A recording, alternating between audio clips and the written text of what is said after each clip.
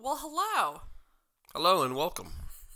This week, instead of our usual sermon recap, we are going to recap our time at annual conference this weekend. Yay. Hang on for the ride. And we trust that you can listen to worship. Reverend Wayne Barrett was preaching. Great. But thanks to Wayne for filling in and for bringing us a message that was a message of challenge for us. Who doesn't need that? Mm-hmm. So, annual conference. Yeah. Yeah, a little bit of context, right? So Yeah, if people why want do to we know. do it? Yeah, so we said a little bit of this on video that we showed in worship on Sunday, but for pastors, their membership is in the annual conference, not in the local church, and so it's our annual gathering of our church, as it were. But it's clergy and it's laity, equal numbers of each. And we come together to worship. We come together to do the work of the church in terms of decisions that need to be made. We represent our state of Michigan to the larger general body of the denomination. So we may need to bring petitions from our annual conference to the larger church. So all that kind of business work of church is done, and also a whole lot of worship and other stuff. Yeah, Methodist churches have been doing this since Methodist conferences have been doing this since like the 1790s, and we follow in that tradition. It can get a little bit confusing because the annual conference is both an event, but also refers to a geographic location and members therein. So when we say we're going to annual conference, it's usually the week right after Memorial Day and several days therein. Where we have this time to be together and to affirm how we've been together and decide how we will be together. Yeah, it's been a complicating thing. In 1784, when the first conference was held at Lover's Lane Church in Baltimore. Lane. Lovely Lane, Yeah. Not Lover's Lane. Lovely Lane. Lover's Lane was a different thing. Yeah, that's a different story. That was a different John Wesley story. When that first conference was held, it was largely it was to form the Methodist Union out of the remnants of the Church of England, folks that were here, and a brand new group of pastors who were ordained by folks who had no authority to do that. Mm-hmm. But the critical thing is that virtually everybody who was at that Christmas conference were men, and mostly single. And so it's a very different thing today. So to take 3, 4, 5, annual conference used to be the better part of a week, and for everybody to take that amount of time away from churches and away from families, that's a big deal. Yeah, it is. It was good to be there, but it is good to be back. So Takeaways. We thought we'd share some overall impressions to start us off. What was your overall impression, Barry? We keep using this phrase, or at least I do, that we are fragile and evolving as a church, and we certainly had our places where we feel the fragility of who we are, and we're in a conference where we owned the fact that a significant number of churches, 8%, are disaffiliating in the state of Michigan, and that's hard. At the same time, my overall impression was that we were really ready to be church, moving beyond this place of disaffiliation and on to what it's going to mean to be a bigger umbrella, more progressive brand of Methodism in Michigan. Let's see. My overall impressions are skewed by the fact this is the annual conference where I was ordained. So that took a big part and energy for me, and some celebration and still some processing. It's going to take a while for that to sink in. And I've been able to be a part of more than one annual conference. And in Michigan, particularly, it's the focus isn't as much on legislation. It's not as contentious, or it hasn't been as long as I've been here. And it really is more of, it's more presentations, it's more worship. There's kind of a more relaxed atmosphere. You usually don't get barked at if you don't follow Robert's rules. Or your mic doesn't get cut off immediately like it does in some other places. So the atmosphere is a little more jovial. And you can tell there are people you only see at annual conference, really. That's the only way you can spend significant time. And there's a lot of joy that brings in just the being together. I think especially after not being able to be together for a few years. That was my overall impression. Yeah. Well, it was one of those conferences where I felt like I was on stage an awful lot in my variety of roles, but none of those were as significant for me as to be on stage with you and Geneva as you were ordained, and Paul Reisman as well, who was an intern here, and there's an awful lot of connections that, and annual conference is a place where I get to be reminded of all the connections, all the people that I've been involved with and have been involved with me over the years. My high school pastor received the conference cane this year because he's the oldest member and longest term member of the Michigan Conference, and it's tender and wonderful at the same time. But to be with you and Geneva and watch the bishop put hands on your heads and remember for myself the weight of those hands, significant. So yeah, it was an honor, and thank you for asking me. Yeah, thanks for straightening my stole, standing with me. Hey, you do it for me just about every Sunday morning, so fair's fair. Well, yeah, now you'll get the chance. And that kind of leads nicely into celebrations. Celebrations from annual conference. One that I would love to share, I learned that of all of the annual conferences in the entire global UMC, the Michigan Annual Conference is the number one giver of the advance in UMCOR. And UMCOR is the United Methodist Committee on Relief. They do incredible work, not just right after a disaster happens, but long-standing work in communities to rebuild. And all of our donations go straight to that disaster relief work. And I'm really proud of that. I didn't know that. So that was a very fun fact and a huge celebration. True. And fun fact that you may not have known is that for a very long time, this church was the number one giver to UMCOR in the conference, West Michigan. Yeah. So when the conference used to be divided West and Detroit, when in West Michigan, Chapel Hill was the highest UMCOR giver. Yeah. Well, and I know there are many folks connected to here that give weekly and monthly to UMCOR because of the amazing work they do, and that is meaningful and impactful and part of that big celebration. Yeah. I don't know that I have other specific things. I chair the Board of Ordained Ministry, and I was, my heart was warmed at our clergy session. It went well. It was shaped around worship, and it was not contentious. And clergy sessions have a reputation for being places where things are nitpicked, and that mood has not been there in recent years, and it certainly was not this year. And the other piece is the celebration of retirees. We had almost 1,000 years in ministry in that class of retirees, and that's just a great thing. Yeah. I think, too, a more general celebration is, like you said, the way we conducted ourselves with one another in the face of this ongoing, protracted, forever long church split. I was really proud of that, because there are very strong differences of opinion. It's obvious there's some grief and hurt feelings. And in other conferences, it's gotten kind of nasty from the floor. And we didn't have that. It was, we were able to be civil with one another, and more than civil, I think, respectful. Yeah, I think that we extended a fair amount of grace to one another through the week, and my prayer is that continues in our connections with each other.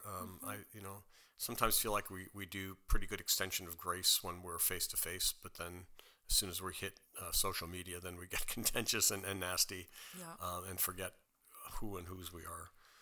And I thought the bishop did a good job of reminding us of that in a couple of ways through the week. And Bishop Bard is for me a phenomenal leader, and I'm always moved by how he administers his task as bishop and bringing people together, and has a great sense of humor. I mean, he does not take himself all that seriously. He makes sure that others take him seriously when they need to. Yeah, he is. It's interesting because although I think he probably knows Robert's rules better than bishops I've been to annual conference with previously, he is so pastoral in his employment of those times where there's all these procedures that feel very cumbersome if you're new and might have a question, and it can be really, it can be really nerve-wracking, and he creates a culture of welcoming those questions and environments. So I appreciate that in his leadership for sure. There are a number of conference-wide initiatives that I think are also worth celebrating. Readers to Leaders, which we participated in, and for us that was through our partnership with Haverhill. It was encouraging us to have connections with local churches, and also to give $300 for Freedom Schools here, and then $300 for school scholarships in Liberia. And they've done some incredible work. After the Storm is a new immediate disaster recovery that's within the U.S. That's doing some great work. So the Michigan Conference is doing some cool things that I think are worth celebrating. Yeah, and doing some evolution in how we understand faith-based conference with how we can make better use of faith-based nonprofits.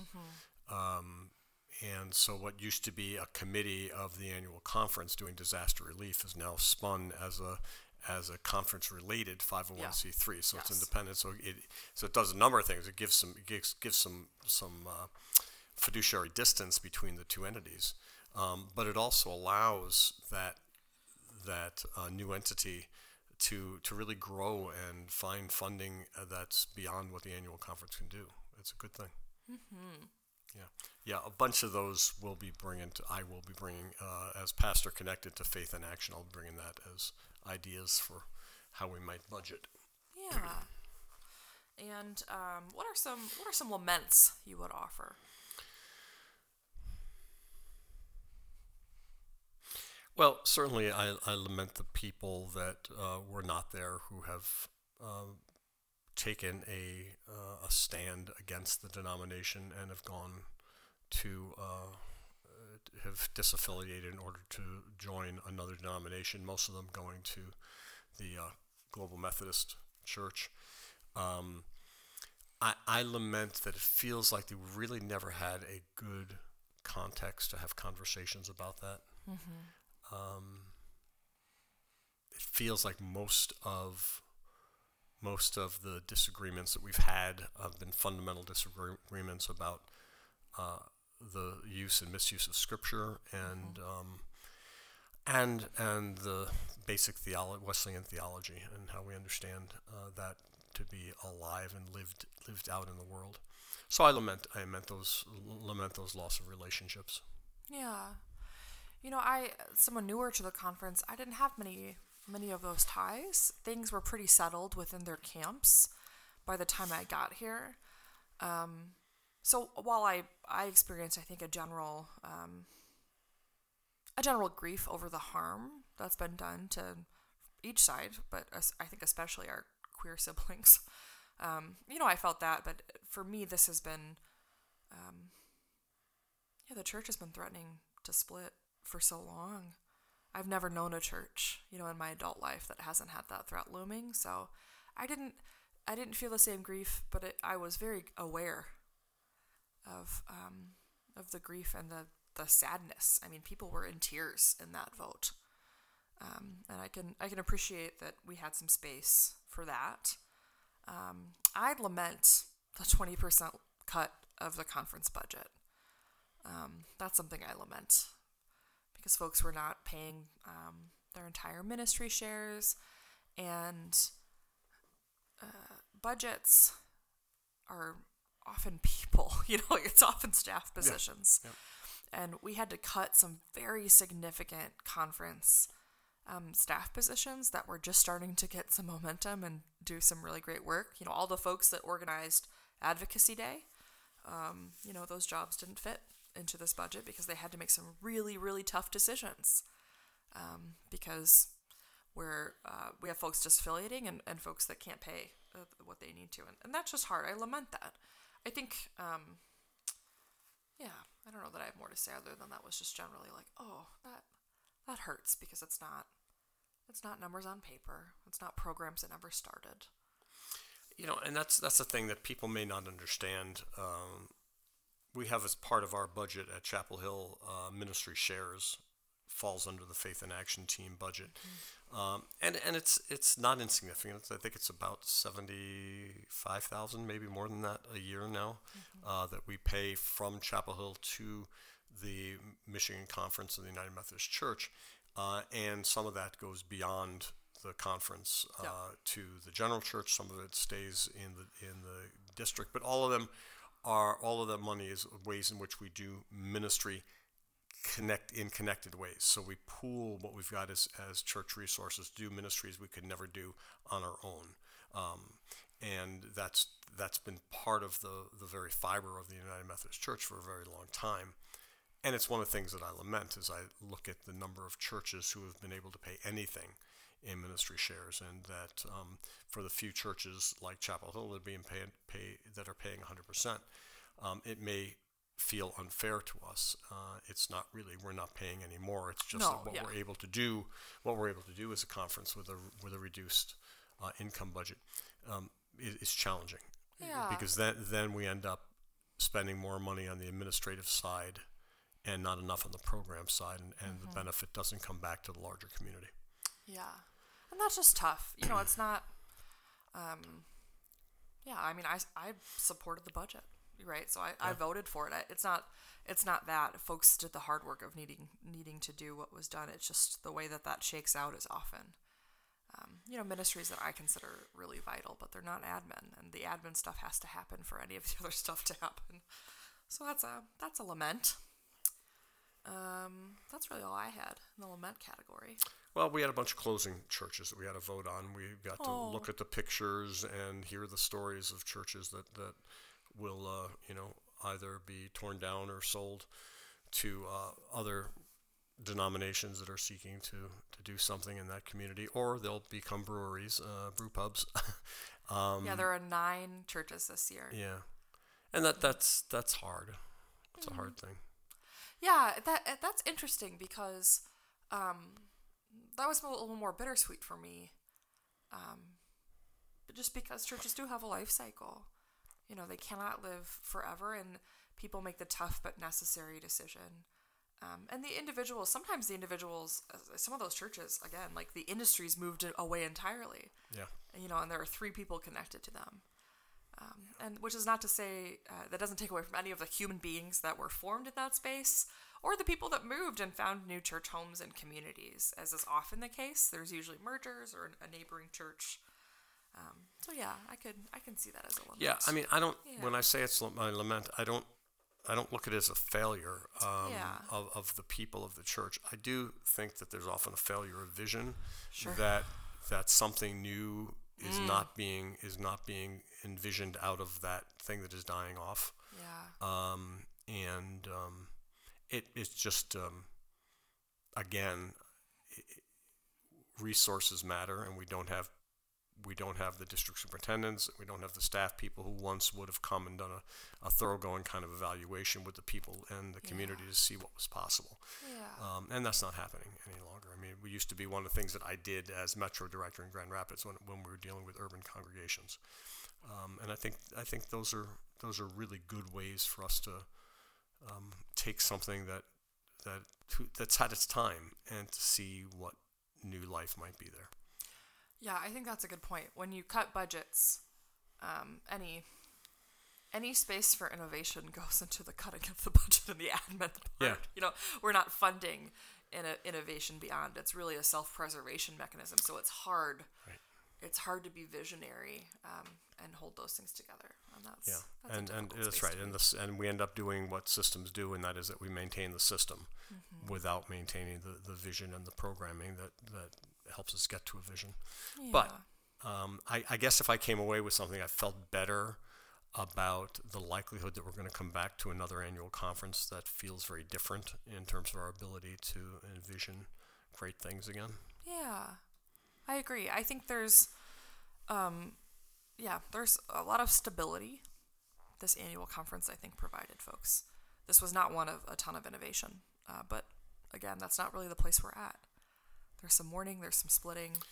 Yeah, and anxiety. I mean, yes. we had an unfortunate happening with one of the meals at Grand Traverse Resort, and the meal didn't happen in the way that everybody was expecting it to happen in terms of timeliness and quality and all that, and people got quite nasty, and that was not a helpful thing, but it was certainly a manifestation of anxiety, I think. Yeah, agreed. They could be like me and just leave and find tacos. Highly recommend going to find your own tacos. We had Facebook updates from Jess and Tori with every taco visit, all the tacos all the time. That's my motto. All right, so let's talk about some legislation. Well, all the usual things. We have to pass things that are just kind of basic motions that are there every single year. A lot of them are, frankly, pretty perfunctory. Like the budget, which we passed. It was the fastest budget pass ever. It was bananas. It was weird. No comments. Yeah. It was moments. It was just everybody had looked at it. Everybody was aware that we were running, $2 million less than we were last year. What are you going to do? And I was grateful that we didn't bring the wringing of our hands to the microphones, because that could have gone on for a very long time. At the same time, it felt weird to approve a budget without comment. That was interesting. It did make me consider, I'd have to sit and think about that a little bit more, about what that really means and looks like. Whether it was this holy conferencing moment of us just being like, okay, here's where we're at, and we have immense trust in CFNA, who have been telling us about this for a while, and did we do our due diligence, and do we feel like as a conference we have enough ownership over that budget or not? That's an interesting thing to think about. Well, those are good things for Chapel Hill folks to think about with their own budget as we're doing that. As we are doing that. Excuse me.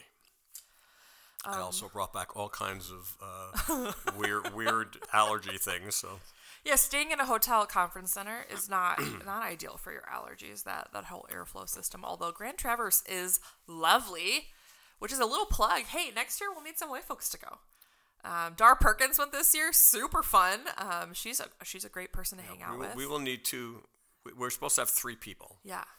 And we had some folks drop out. We did. After they were already elected. So next year, if you're looking for a good time and so some church conference work, let me tell you, annual conference could be for you. If nothing else, it is amazing worship. And by the way, shout out, Caleb Williams did most of the worship music leadership, and as usual, phenomenal job. Yeah. With lots of help. Mm-hmm. All right, legislation. What else? So a lot of the stuff came from the North Central jurisdiction.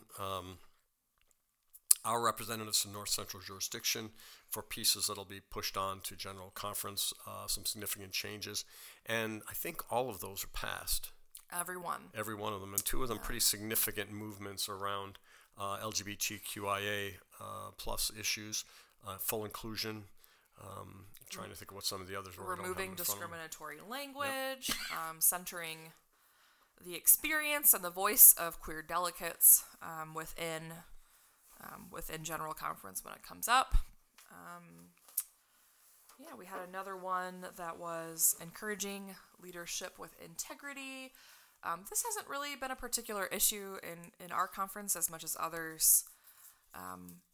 But we're kind of in this tough place where there are still folks who are elected in spaces of leadership within the United Methodist Church who are in process of switching to the Global Methodist Church and probably shouldn't be making decisions for us as they've made their intentions clear to go to another denomination, just like we wouldn't let some Episcopal just walk on in and vote on stuff. So we were able to pass that with a pretty high majority. There weren't any that felt very specific to Michigan.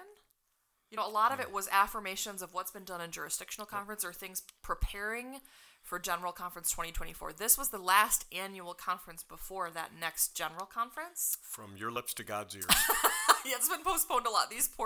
Our poor elected delegates have had the longest serving delegates in the history of Methodism. Yes, yeah, and you know, my home conference, for example, they had some folks in the delegation that are on the steering committee for the GMC. So that leading with integrity bit was really for conferences that are in those positions saying, hey, you shouldn't be voting at General Conference anymore. Right. It's a conflict of interest. We don't have any of that. We have had folks that need to leave the delegation, but really for familial reasons or because they were elected bishop, like Bishop Kenitha. Big Messiah. Yeah. The other significant piece of legislation that was passed, which will, if it goes forward, which would be tremendous, is creating a regional central conference within the United States of the Methodist Church. Right now, we kind of have this, it's really a colonial understanding where we have regional conferences that are outside of the U.S., but like the United States is like the main church. And this would really be a movement to create the North American, Methodist Church into its own regional conference, which would both decenter the U.S. in decision-making and give the United States some contextual freedom within the Book of Discipline such that it might reflect the values of those of us that have chosen to stay while affirming the central conferences that are in different places contextually.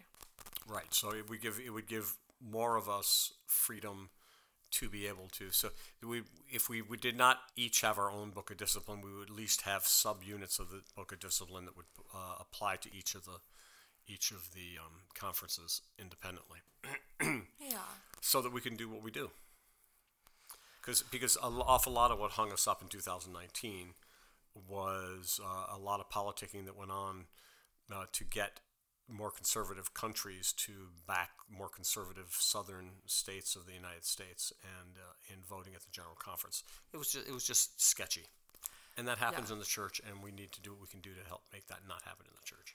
Yeah, and so this would really encourage a little more transparency. It would also allow us to maintain to be a global body, recognizing that different spaces are going to make their own decisions and should have the autonomy to make their own decisions, and the United States shouldn't be, the last voice in all of this. Just because Methodism was in effect born here does not mean the same way we do it has to be the default. Exactly right. Exactly right. And the great part of that is that, for me, is that in all the places where we may have disagreements, might be around human sexuality, might be about particulars of how we read Scripture or understand doctrine, we can still come together as a connectional church and be unified in our support of believing that hungry people should be fed, and that unhoused people should be housed, that war should be the work of the church, anti-war should be the work of the church. Yeah. Yeah. So I think there's far more that unites us, and we can spend our time on those things rather than on the things that divide us. Yeah. So that was really the recap. There was one piece on the consent calendar that was actually in my legislative committee. So we have this interesting thing where there's legislation as a part of what we do together.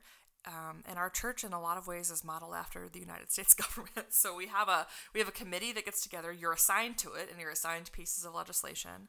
And the way we're doing this right now is on Zoom. I'll be honest, it's not my favorite, but it is efficient and it is less expensive. So I can appreciate why decisions were made to do it.